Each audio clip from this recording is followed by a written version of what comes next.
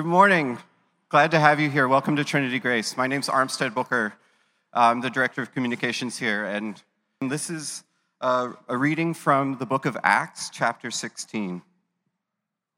Paul came to Derbe and then to Lystra, where a disciple named Timothy lived, whose mother was Jewish and a believer, but whose father was a Greek. The believers at Lystra and Iconium spoke well of him. Paul wanted to take him along on the journey, so he circumcised him because of the Jews who lived in that area, for they all knew that his father was a Greek.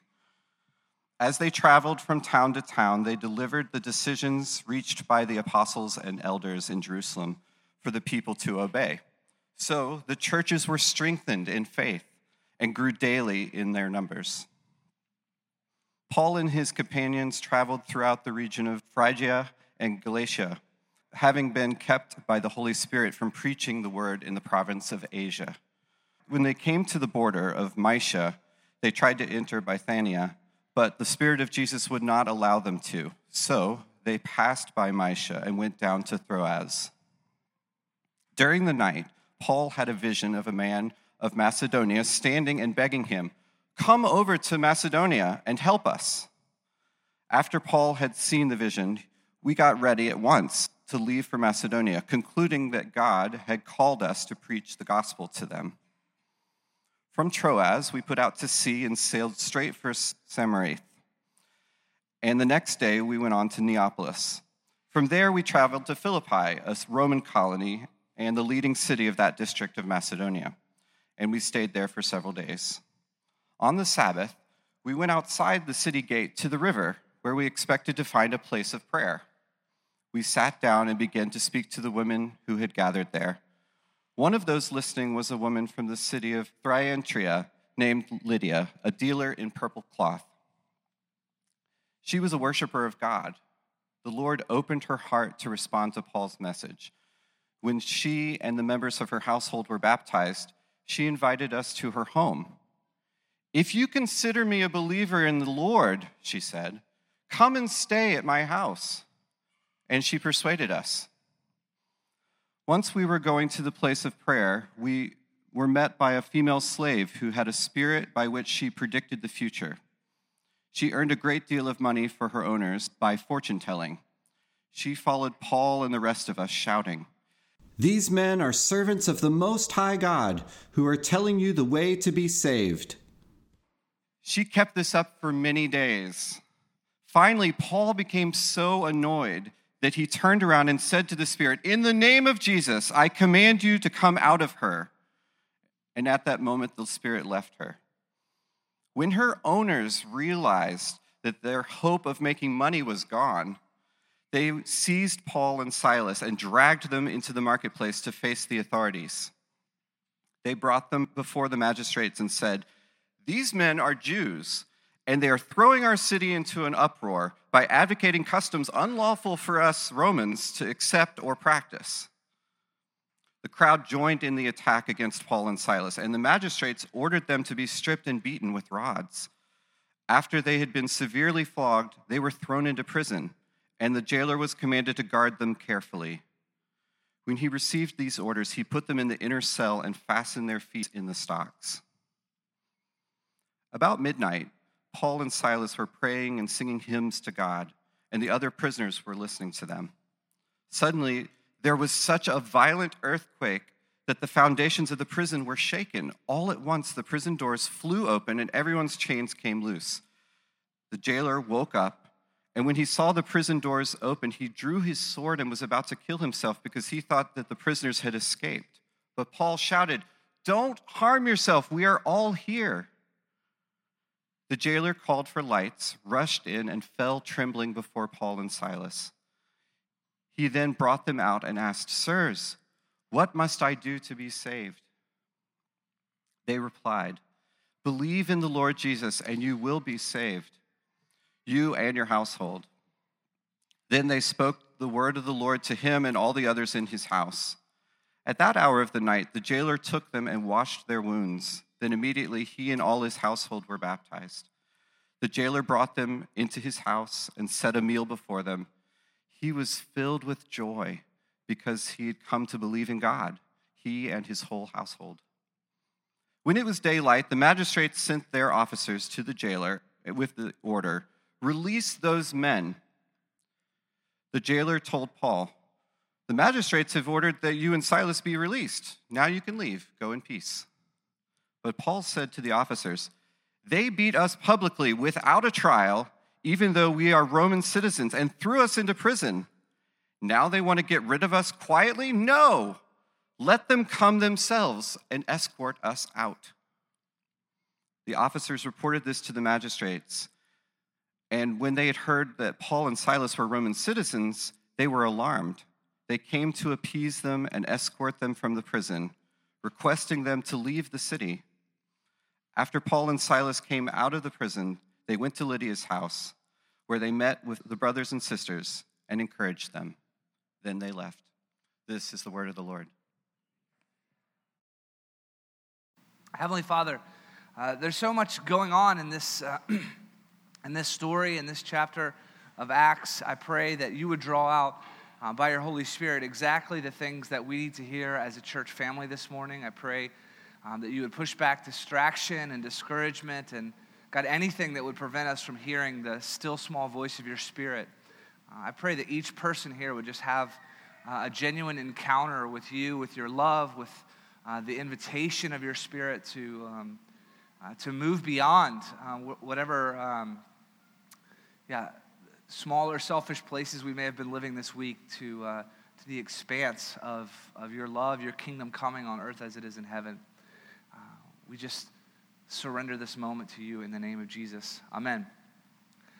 So I want to tell you two great ways to become bored, unsatisfied, and disappointed with your life as a follower of Jesus. And you're like, oh, there's two. That's fantastic. I think that these two ways probably work to become disillusioned and ready to give up on any relationship. But I know they work from personal experience. I know they work for becoming bored and unsatisfied and disappointed with God. And so if you're just looking for a little enthusiastic message to carry you into your summer, like how do I get a little more disaffected, disillusioned in my relationship with God, I've got the answers for you. The first way is to primarily think about God only in terms of making you feel better. That's the first way to become bored, unsatisfied, and disappointed with life with God. Now, for many of us, this is we have to make a distinction here at the beginning, because all of our experience is going to differ, from person to person. But the reality is, for many of us, when we came into a relationship with God for the first time, it actually did really, truly make us feel better in a meaningful way. Many of us can look back at times in our life where we felt guilt or shame or disconnection, and God and the things that are true about God, God's character, God's love, the fruit of the Spirit came crashing into our life in a merciful encounter, and we felt the lifting of shame. We felt the removal of guilt. We felt connected to God. Many of us know what it's like to feel anxious or depressed and to have God speak shalom to our hearts, or to sort of like be with us and nurture us in the midst of a inky black depression. And so God does really make us feel better at times. Some of you will know what it feels like to be trapped or stuck in a particular season of your life, and God comes in and brings freedom and brings life and sort of helps move you beyond that space. But at some point, this is really important. If we only think about God in terms of how he's making us feel better, what it does is it begins to narrow down the space that we're willing to engage with God, and it begins to shrink down narrower and narrow to just sort of like the sphere right around us and the sphere that we're aware of in our own feelings. Basically, we start to get to the place where if we can't see how God is directing us to feel better, then we become reluctant to take God's leading. Like if I can't see around the corner to how whatever God is asking me to do is going to directly affect my feelings in a way that I think will be positive, then I'm sort of like, I'm not sure I'm really on board for that. And even though in the beginning, like caring about how God has made us feel can be important and really significant, if that's the sum total, we will eventually become very bored and unsatisfied and disillusioned with our relationship with God, because we'll just be measuring it based on how we can see around the corner. And that kind of undercuts faith, undercuts this possibility of God leading us beyond the boundary of our experience, beyond the boundary of our even understanding of what we need in a given moment. Because, right, we start to miss that we're on this shared mission of love together, that actually, like, our comfort and convenience, this is hard, right, for Americans to remember. Our comfort and convenience are not the primary arbiters of what's good.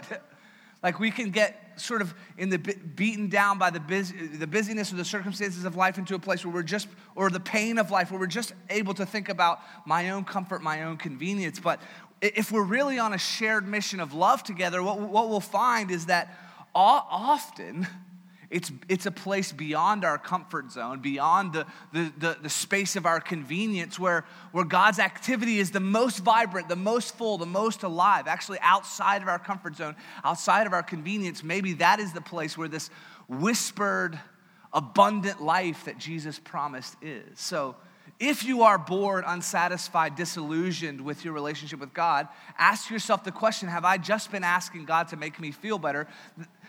You can ask God to make you feel better, and quite often God will, but if that's it, you're in a pretty narrow space, and there might not be much room to live there. The second thing, they're probably gonna ask me to do a conference on this. The second way to become bored, unsatisfied, and disappointed with God is to primarily direct God. Attempt to be the director of God in your life instead of sort of allowing a relational give and take, of course, but trusting that God is meant to and can direct you. So the first way is that you just think about how God is going to make you feel better. The second way is you become the director of God in your life. And so God essentially just becomes a projection of your needs and your life goals, and maybe he's there as conveniently as a life coach from time to time, but you're basically steering the ship.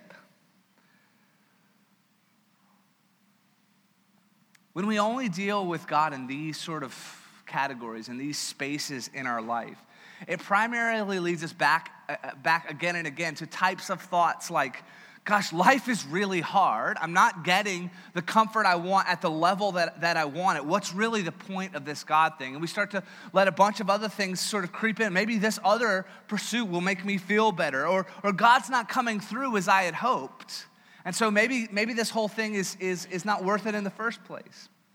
Here's what I'm trying to say, is that if God is just a life improvement plan for us, like if we take the relational aspect of it and it just becomes sort of like a religious program that we're trying to follow, it's going to flatten out really quickly.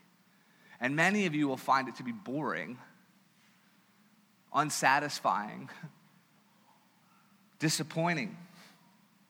So I bring all this exciting stuff up because we're in the last week of a series on the Holy Spirit, which we began on Pentecost.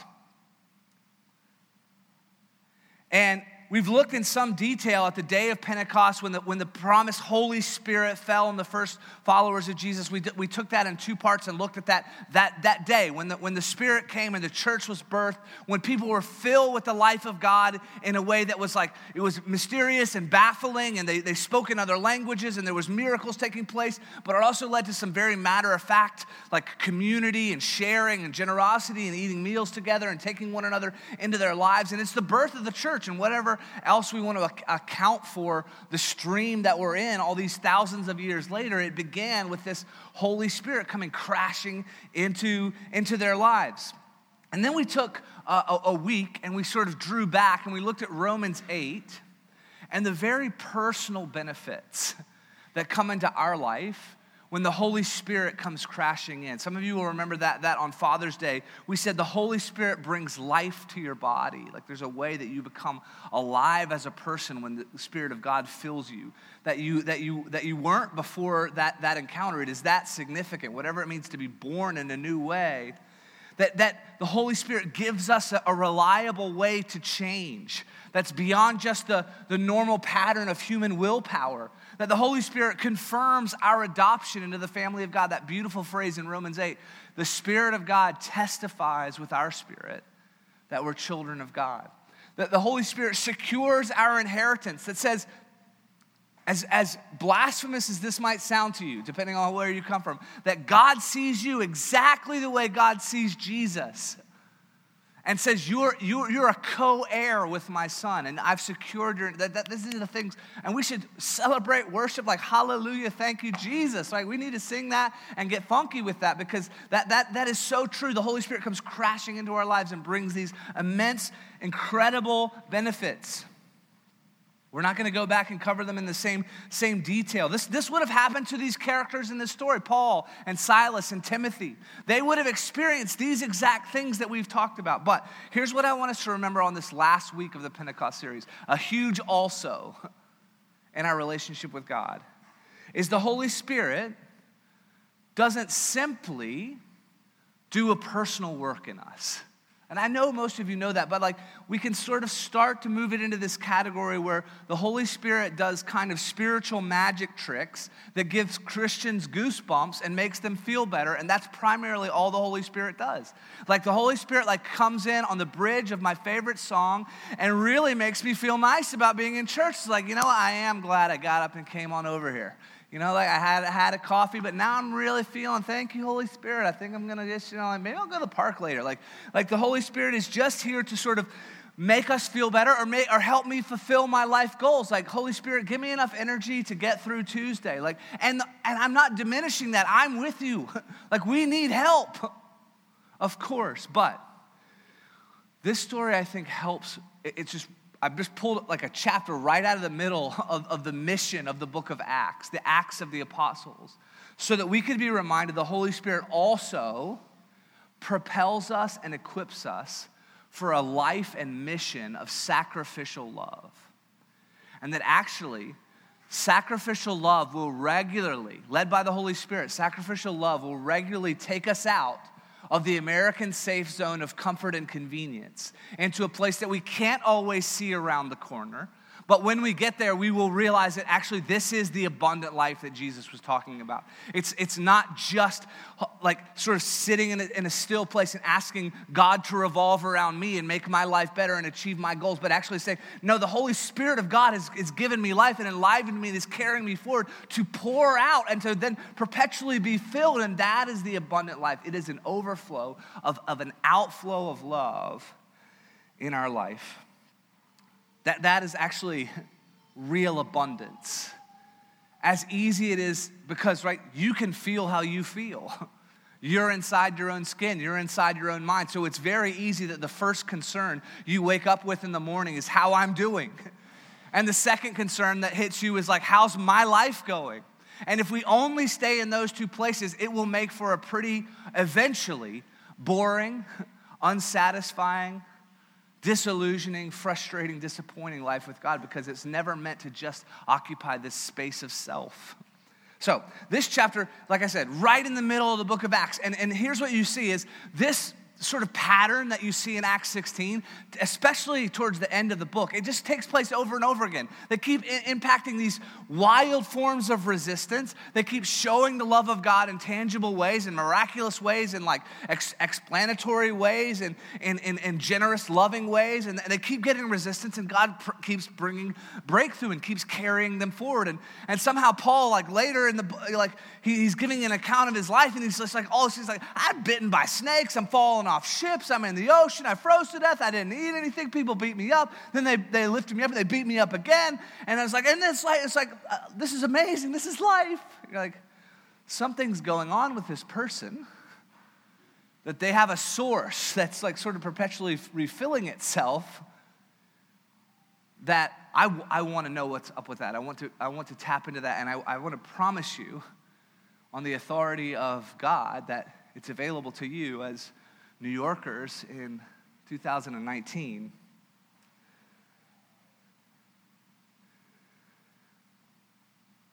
One of the quickest ways to be miserable is to simply let our own comfort and convenience be the measure of what is good. So here we are. All right, let's just get into the story, can we? Because we've got a lot. It's like, okay, we've used too much time in introduction. You guys got to relax, right? As the chapter begins, Paul is inviting this follower of Jesus named Timothy to join their travels and missions. So we know there's going to be some more with Paul, and the adventures of Paul and Timothy later in the New Testament, but here we're meeting Timothy, and he's being invited to come along on Paul's mission. We get a little background on Timothy. It says that he has a Jewish mother and that he has a Greek father.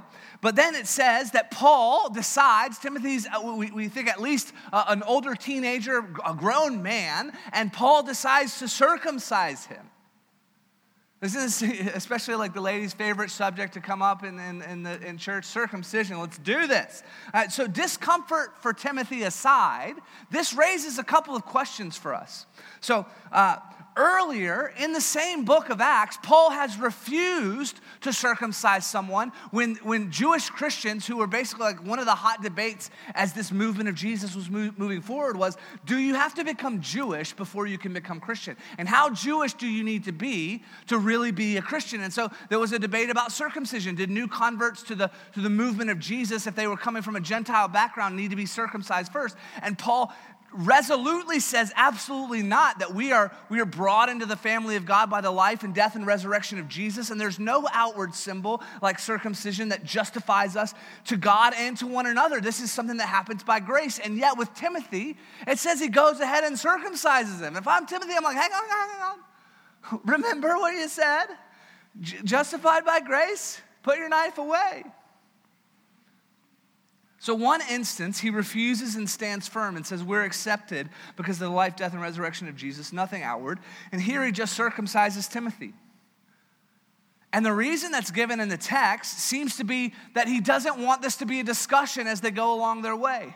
Basically, he's like, this will be more convenient if you go ahead and get circumcised. Again, if I'm Timothy, I'm like, let's talk about this more. But he says, no, we're going to be going through these areas where it will be something that people will bring up. I want to keep the main thing. I want to be focusing on the message and love of Jesus. And we're going to be entering these territories where it'll just be easier if we go ahead and circumcise you now. So we're going to circumcise you, and then we're going to take about a 3-week hike. Perfect. That sounds great. I'm in. So Paul, and quite painfully Timothy, is doing something unnecessary for the sake of love. For the sake of making Jesus clear to a bunch of people who are already going to have a ton of barriers to belief. And so Paul's like, one of these we can remove. And yes, it is certainly costly in your case, but one of these we can remove so that we can focus primarily on, is Jesus really Israel's Messiah? Like when we come into the synagogue, we don't have to have all these other peripheral debates first. To me, this is really important. It's like a sort of a detail that's easy to like sort of turn your head at or even chuckle at a little bit. But this is a reminder to me that the kingdom of God is a relational kingdom.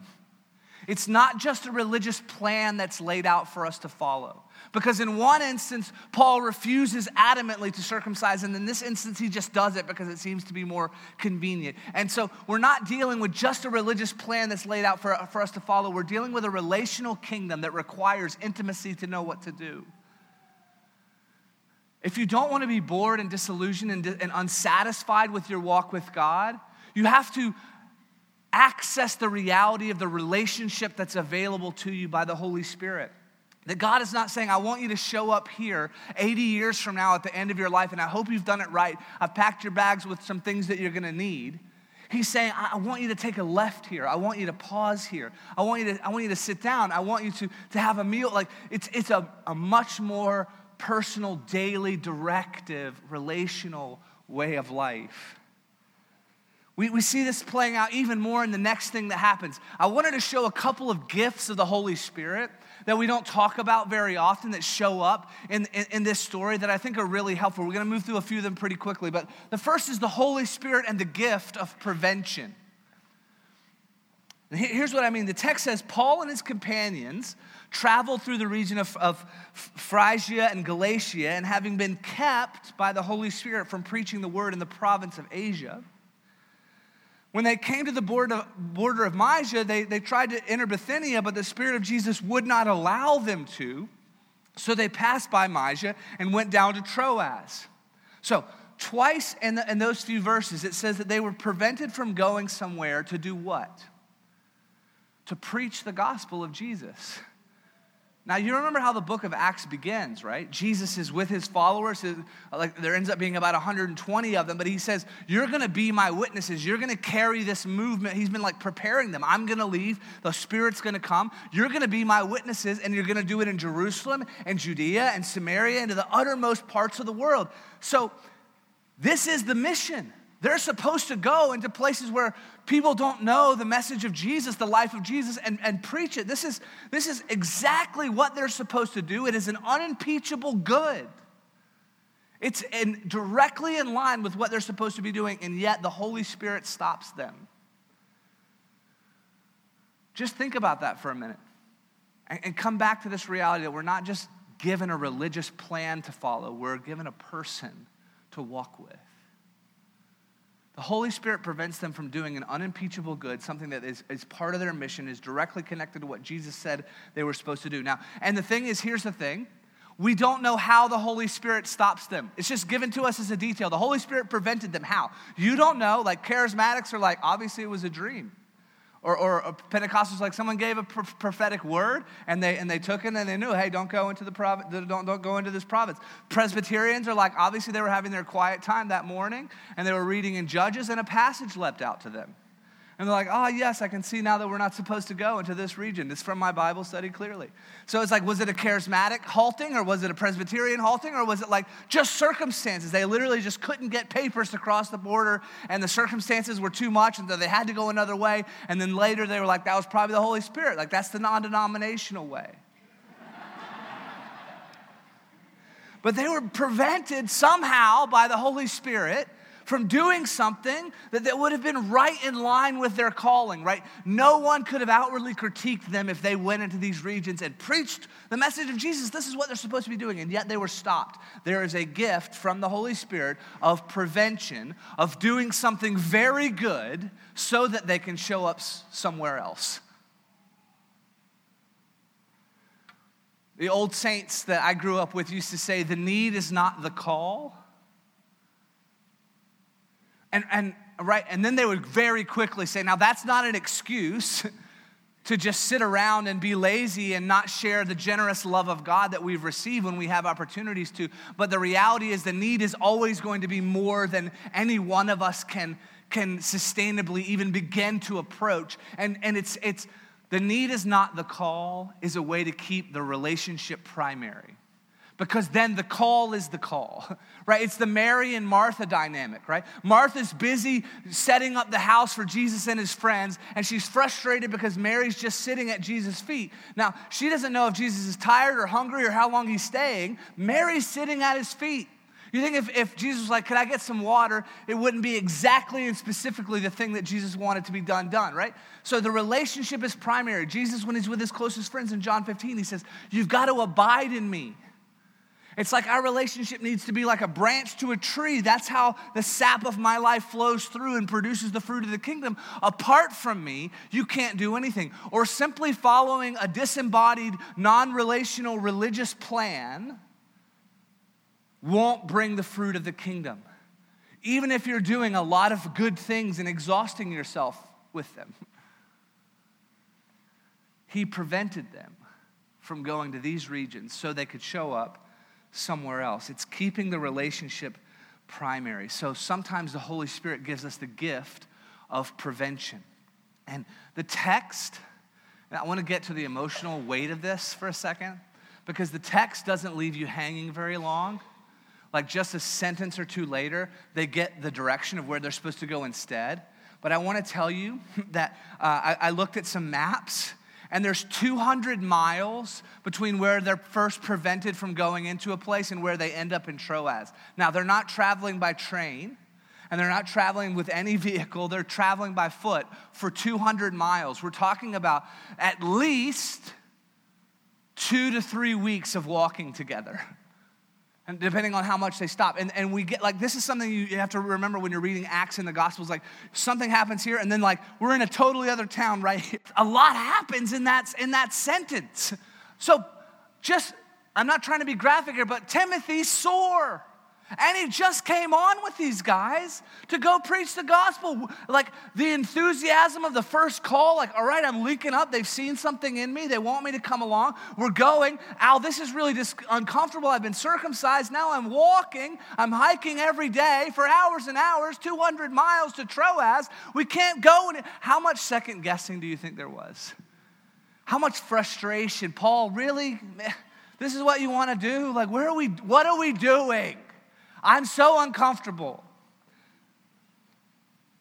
I just want you to know, like, it gets really quickly to the direction point, but there's a lot of human emotion and frustration and hand-wringing and second-guessing and questioning, because you guys know what this is like. When something seems obviously good to you and God prevents it from happening, you're like, what are you doing?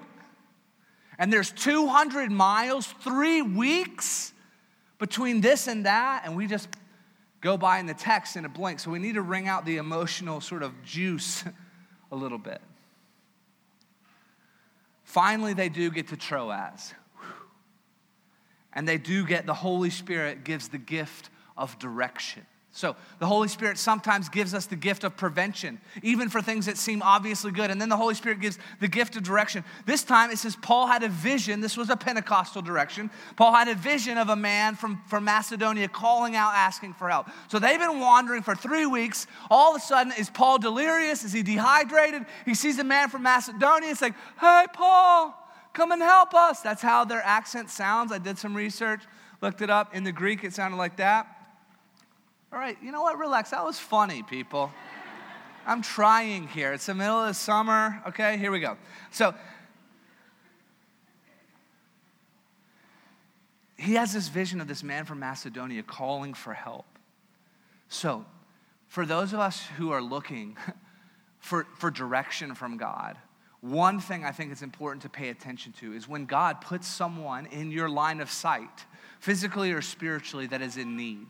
When God puts someone in your line of sight and makes you aware of a particular need, it's time to ask the question, is God directing me to help meet this need? Is this one of the ways God is giving me direction in my life? The way that he's going to pour out some of what he's deposited into my life, into this situation, and let me be a full participant in the kingdom of God coming on earth in this specific way as it is in heaven. So, like, pay attention to your sphere of relationships that you're in.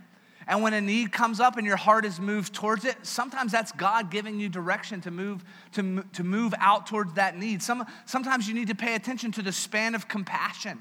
What is the thing that you hear about that causes your heart to race a little bit? You're like, this is not right. Something should be done about this. Maybe that's because God's prompting you to move out in that direction. Maybe you know, I have some gifts, material gifts or spiritual gifts that can help in this particular way.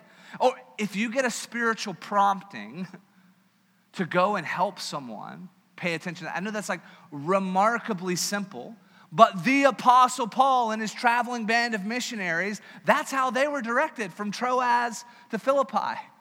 Is they had a vision of someone asking for help, and they said, okay. And they woke them, like, they concluded after all the wandering for 2 or 3 weeks, this must be where we're supposed to go. So I just want to say that to you. When God gives those promptings in your life, don't ignore them. Because all that follows comes because they take this prompting. The Holy Spirit does indeed give us direction. Right? We have to remove this idea that God is like sort of like a maze master playing tricks on us. And he's like, oh, you took a wrong turn like 3 years ago, and I'm still a little miffed about it. I'm not going to be showing you any of my will for quite some time. Thank you very much. Or we're like, oh, I know what type of sinner you are, so I'm not going to be showing you what I... No, that's not how God works, right? He loves to show mercy. He longs to remove the scales from our eyes. He longs to give us promptings. He longs to involve us. He longs to draw us along. We need to... He's not up there like playing a trick on you that I have no idea what God wants me to do. Well, there's actually kind of a lot already really clearly laid out. So, They get to the point where they know that they're going to make another voyage by ship this time, and they arrive at Philippi. On the Sabbath, we went outside the city gate to the river where we expected to find a place of prayer. We sat down and began to speak to the women who had gathered there. One who was listening was a woman from the city of Thyatira named Lydia, a dealer in purple cloth. She was a worshiper of God. The Lord opened her heart to respond to Paul's message. When she and the members of her household were baptized, she invited us to her home. If you consider me a believer in the Lord, she said, come and stay at my house. Then she persuaded us. So we have the Holy Spirit preventing. We have the Holy Spirit giving direction. And now we have the Holy Spirit leading them right to a point of intersection of his activity in the world. They get to the city. There's not even a synagogue. Their normal pattern was to go to the synagogues and begin to reason that Jesus really was the Messiah for the nation of Israel. There's not a synagogue there, so they go out to this prayer meeting at a river. And while they're there, they meet the purple cloth dealer. Now, we might fly right past this detail, but Lydia was a person of means. She was in fashion. She was, she's selling cloth, and she's not selling low-end cloth. She's not selling at Marshall's. She's the Vera Wang, essentially, of northern Greece here. She's dealing in high-end fabrics. I asked my wife, I was like, who do I say here? She's like, Vera Wang works. I was like, all right, cool. That's how we do it at our house. God has been deeply stirring in her life. Right? All the times they were prevented, like, God, why are we not going into this region? They're stopped from going into 2 times they've been prevented, a long journey. Now they've been on a ship, all of it to show up right there beside the river and meet the purple cloth dealer, Lydia. Why? Because God had been doing a deep work in Lydia's life. She's a woman of means, and she's at the weird river prayer meeting. She's on a spiritual search. She's like, I'm willing to try anything. And all of a sudden, she encounters these travelers who unfold this message about Jesus. And it says that her heart was open to what they said, that she responded. Now, here's the reason you take the relational direction of the Holy Spirit. Because he will lead you to places of intersection. He will lead you to the places where God's already been at work. And he's given you a key that unlocks a situation, and all of a sudden, you get to have a full share in the joy of the life of God pouring out in a place, the healing of God pouring out in a place, the forgiveness of God being ministered in a place, the generosity of God being demonstrated in a place, the love, the truth, whatever it is, God will lead you to places of intersection. Right? If you're just like, I just got to get through my week and then get to my Netflix queue, it's about my comfort and convenience. Many of us will miss these intersection opportunities where God's like, I want you to know you got part of your inheritance is this life of sacrificial love that is more abundant than the American dream ever could be. Can you believe that? It says that Lydia, the Vera Wang of northern Greece, and all the members of her household were baptized. They're swept into the story of the kingdom of God. We got to keep rolling. The next thing is the Holy Spirit gives the gift of endurance in the face of resistance. The next part of the story gets really wild. Verse 16, once they were going to the place of prayer, we were met by, another quick detail. It switches tenses of narration here, and all of a sudden you get a we coming in. So another maybe reason why they had been directed to Troas, a lot of scholars think, is that they picked up Luke in Troas, who becomes the ones who's recounting a bunch of these details, and he gets to see them firsthand. So he's saying, Paul and his companions.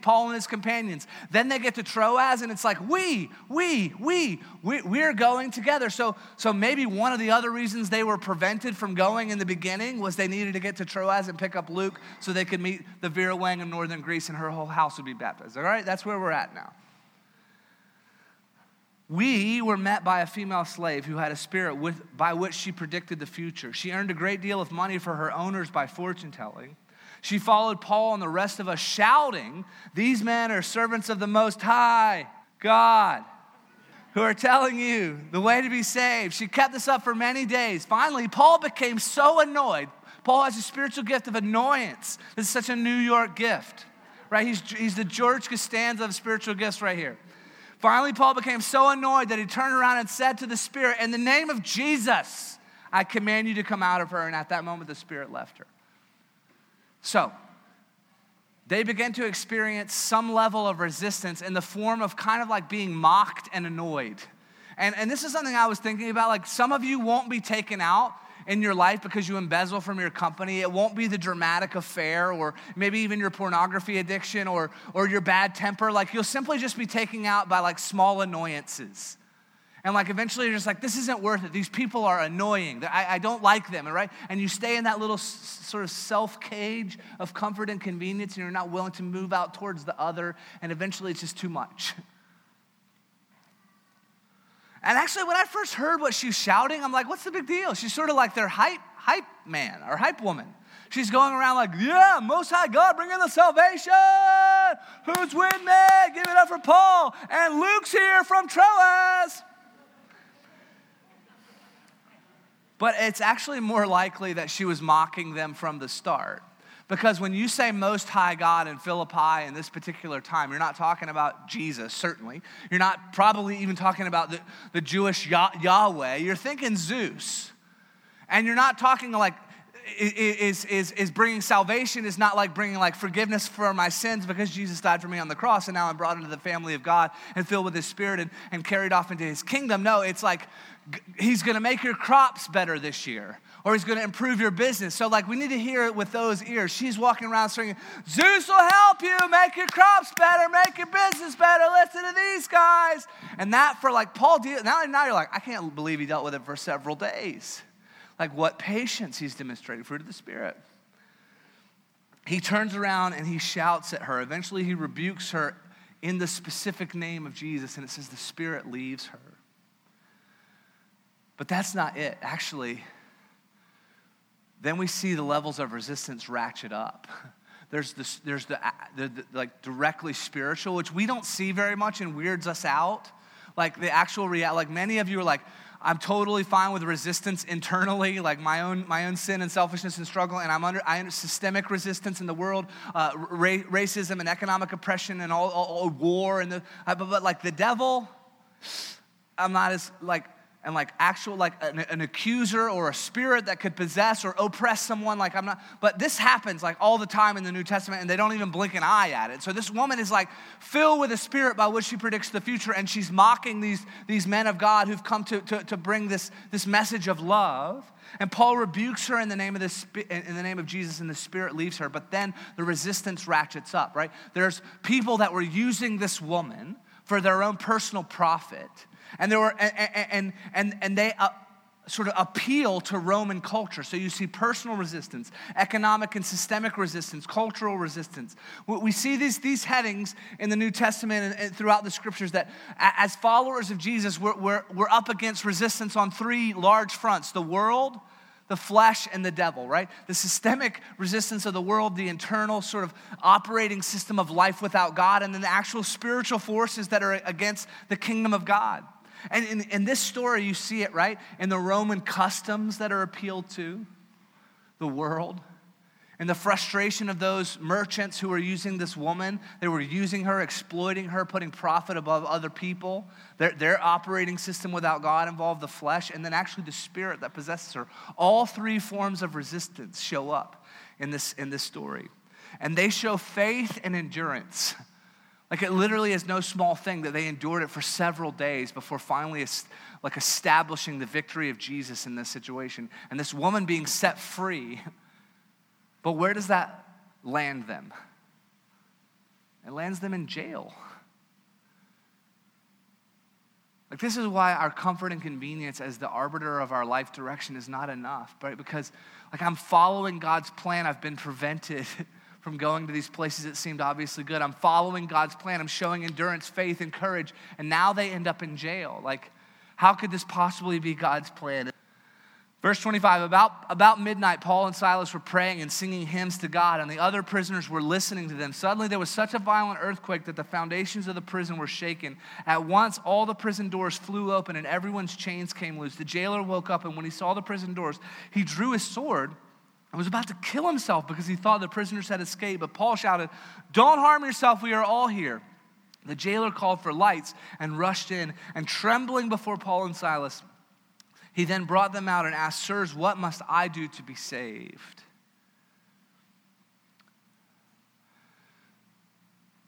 So they've been showing endurance and faith in the midst of this resistance on every level, and it lands them in jail. So what do you do when you're absolutely stuck?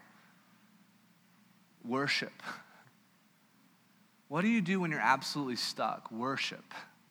This is something the scriptures teach over and over again. Like, worship is not just about us feeling better. It actually is a way to access a new reality. It's actually a way to pull yourself out of being stuck, to stand in an intersection where I don't know where to go at all, and to worship the true nature of who God is, to celebrate God's promises as if they're true, to not just like say that they're true, but to allow your emotions to rise up in joy at the reality of them being true. That's what it is to worship. It's to put God in the place that God belongs and say, I'm going to allow my affections and attention and adoration to rise up in worship to God. The Holy Spirit gives us the gift of worship to access a new reality in the world. And we see it like so tangibly, like object lesson demonstrated in this particular story. They're finally, after everything else, stuck in jail. And they worship, and then all of a sudden they're not stuck anymore. I know that like this is such an incredible story that we can like sort of have a skeptical level of distance from it. The reality is this doesn't just work in Philippian jails. It works with like real strongholds in our life. Like I remember the guy who helped counsel me through my first anxiety attacks was talking to me about the power of worship when my willpower doesn't seem strong enough to change the pattern of thinking in my mind. Like I literally can't make myself not think something that's driving me really anxious or really depressed. One thing I can do is stop and hold that thought captive and say, I don't think this is the truest reality about me, and then worship. And worship became a way in my life to access a new reality. And it wasn't like it would happen like halfway through the first song every time. Sometimes it would be 5 minutes. Sometimes it would be an hour. Sometimes it would be the next day. But almost always, as I began to really worship and my emotions began to catch up with what my mind was saying, and I allowed my affections to rise up to the true nature of who God is, what God's promises say, of over and above what my little mind and its ticker tape might be repeating to myself, I accessed a new reality. I was utterly stuck in my anxiety, and I began to experience freedom. And he had this like bonkers way of thinking about it. All that resistance that I mentioned earlier, like even if you just take one, just the enemy, the spiritual side of it, just the devil, the demonic, like let's say that there really is, just for the sake of argument, the demonic. And let's say there really was a struggle between God and these spiritual forces before this all came around, and the issue was over worship. And this accuser, the Satan, in Hebrew, the accuser, was cast out over the issue of worship. Now, that means that worship holds a pretty significant place in the cosmic struggle then, which is why it seems that God sends the Israelites to Jericho with the trumpet, as Michael mentioned earlier. It brings the walls down when they worship.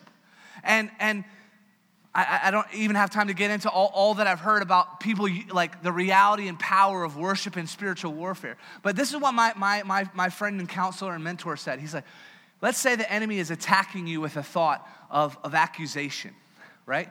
To make you anxious. What do? Do you stand there and try to feel differently? You try to do something differently? You're just getting attacked? It's like what you can do is immediately run to worship. So if every single time this thought is pounding your mind and you run to worship, right?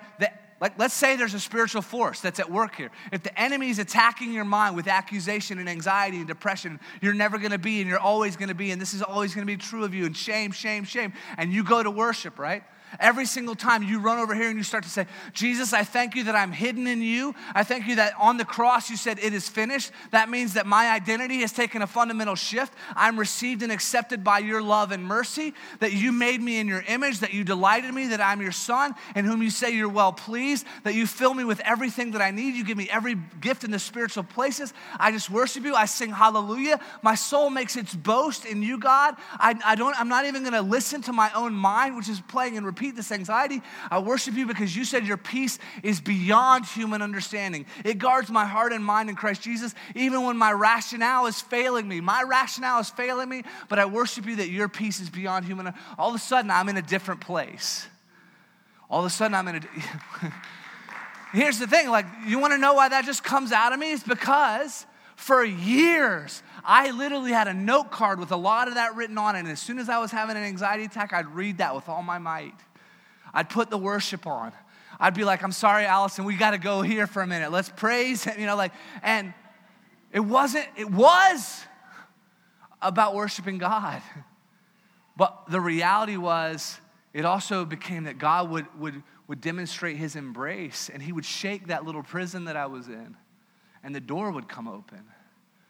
And my mentor would say, you know what, the enemy hates that. He's like, would rather you be apathetic than worshiping. So what you'll see is this will start to trail off.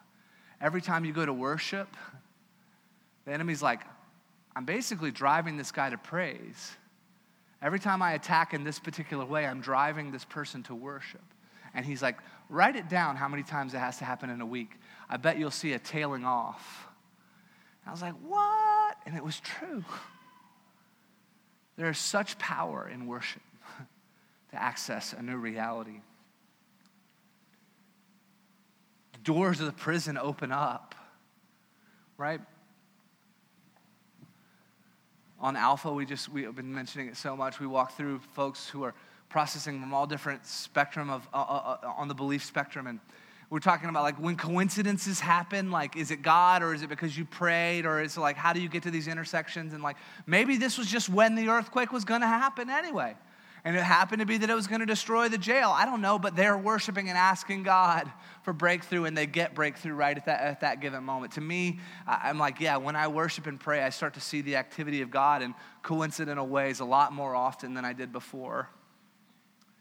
And then you have this jailer who says, what must I do to be saved, right? Initially, he's so concerned that he's going to be on the hook for these prisoners escaping that he knows he's going to be killed, so he's at the verge of suicide.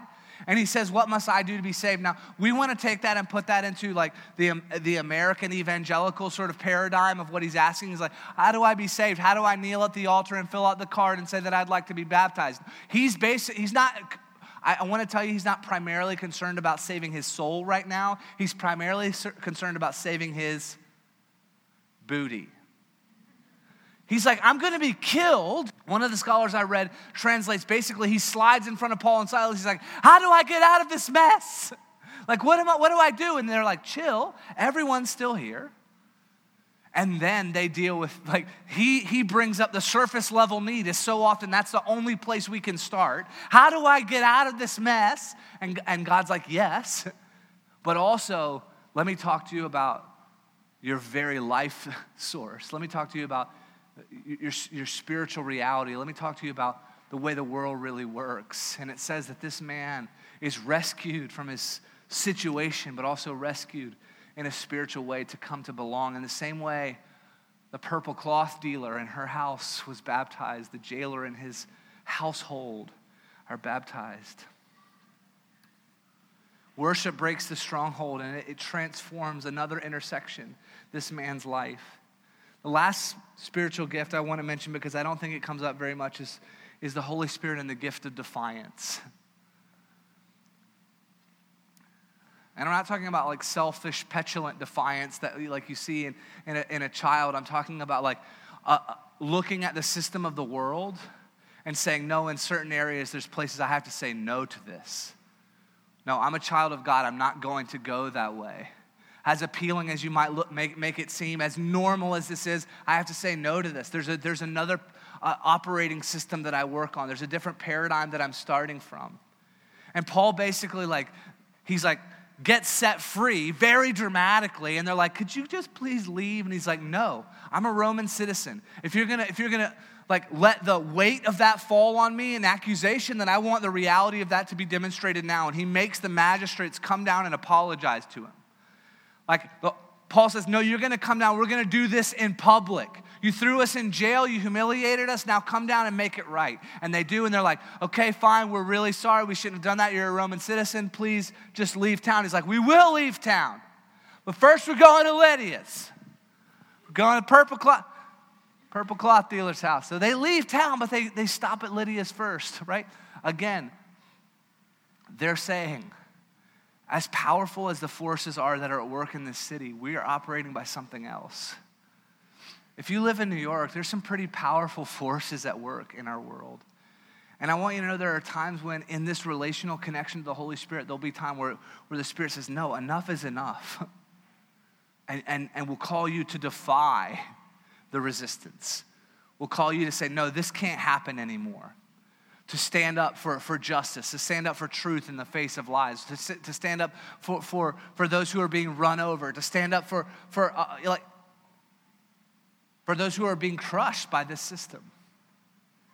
Even for your own self at times when it's time to say enough is enough. And I want to get into so many specifics, but we'll just leave it there. We've covered a lot. The Holy Spirit gives the gift of prevention, of direction, of leading us to intersections where God is at work, of giving us endurance in the face of resistance, of showing us how to worship to access a new reality. And then at times, in that relational intimacy of saying, I want you to say, you can come no further.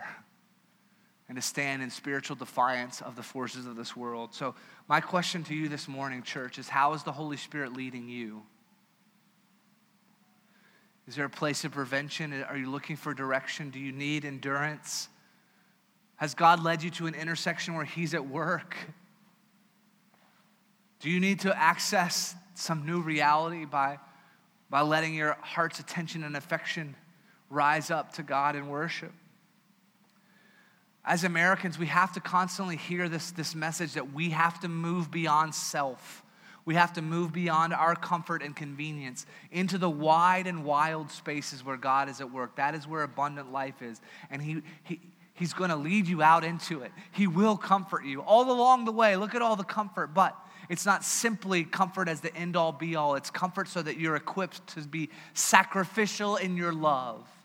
N.T. Wright says the mission of the church is to apply the victory of Jesus through sacrificial love. Church, this summer, and all the places that we'll go and all the opportunities you'll have to invite someone else in or move towards the other, I pray that the Spirit would fill you with sacrificial love, with a sense that it is worth enduring in this way of Jesus for the sake of the other, because that is actually true abundant life. Let me pray for you. Heavenly Father, I thank you for this wild and radical account, just 40 verses, one chapter, and so much takes place. So many ways that you steer and direct and lead and embrace and confront. God, I want to live in a vibrant way with you as this story depicts. I pray in the name of Jesus that many in our church would take up the invitation and call to live with you in this vibrant way.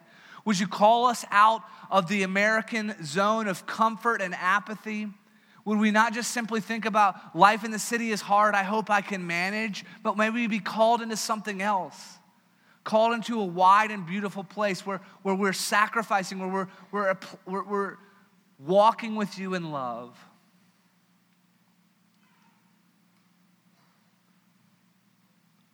All through Pentecost, Lord, we have prayed, come Holy Spirit, and so we pray again, come Holy Spirit. Come Holy Spirit. Show us more of yourself today.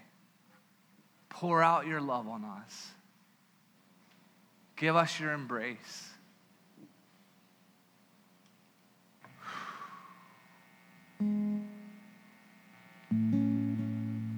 God, I pray for each person here, they would know the way you're directing them, Holy Spirit, what response they are meant to make. In Jesus' name, amen.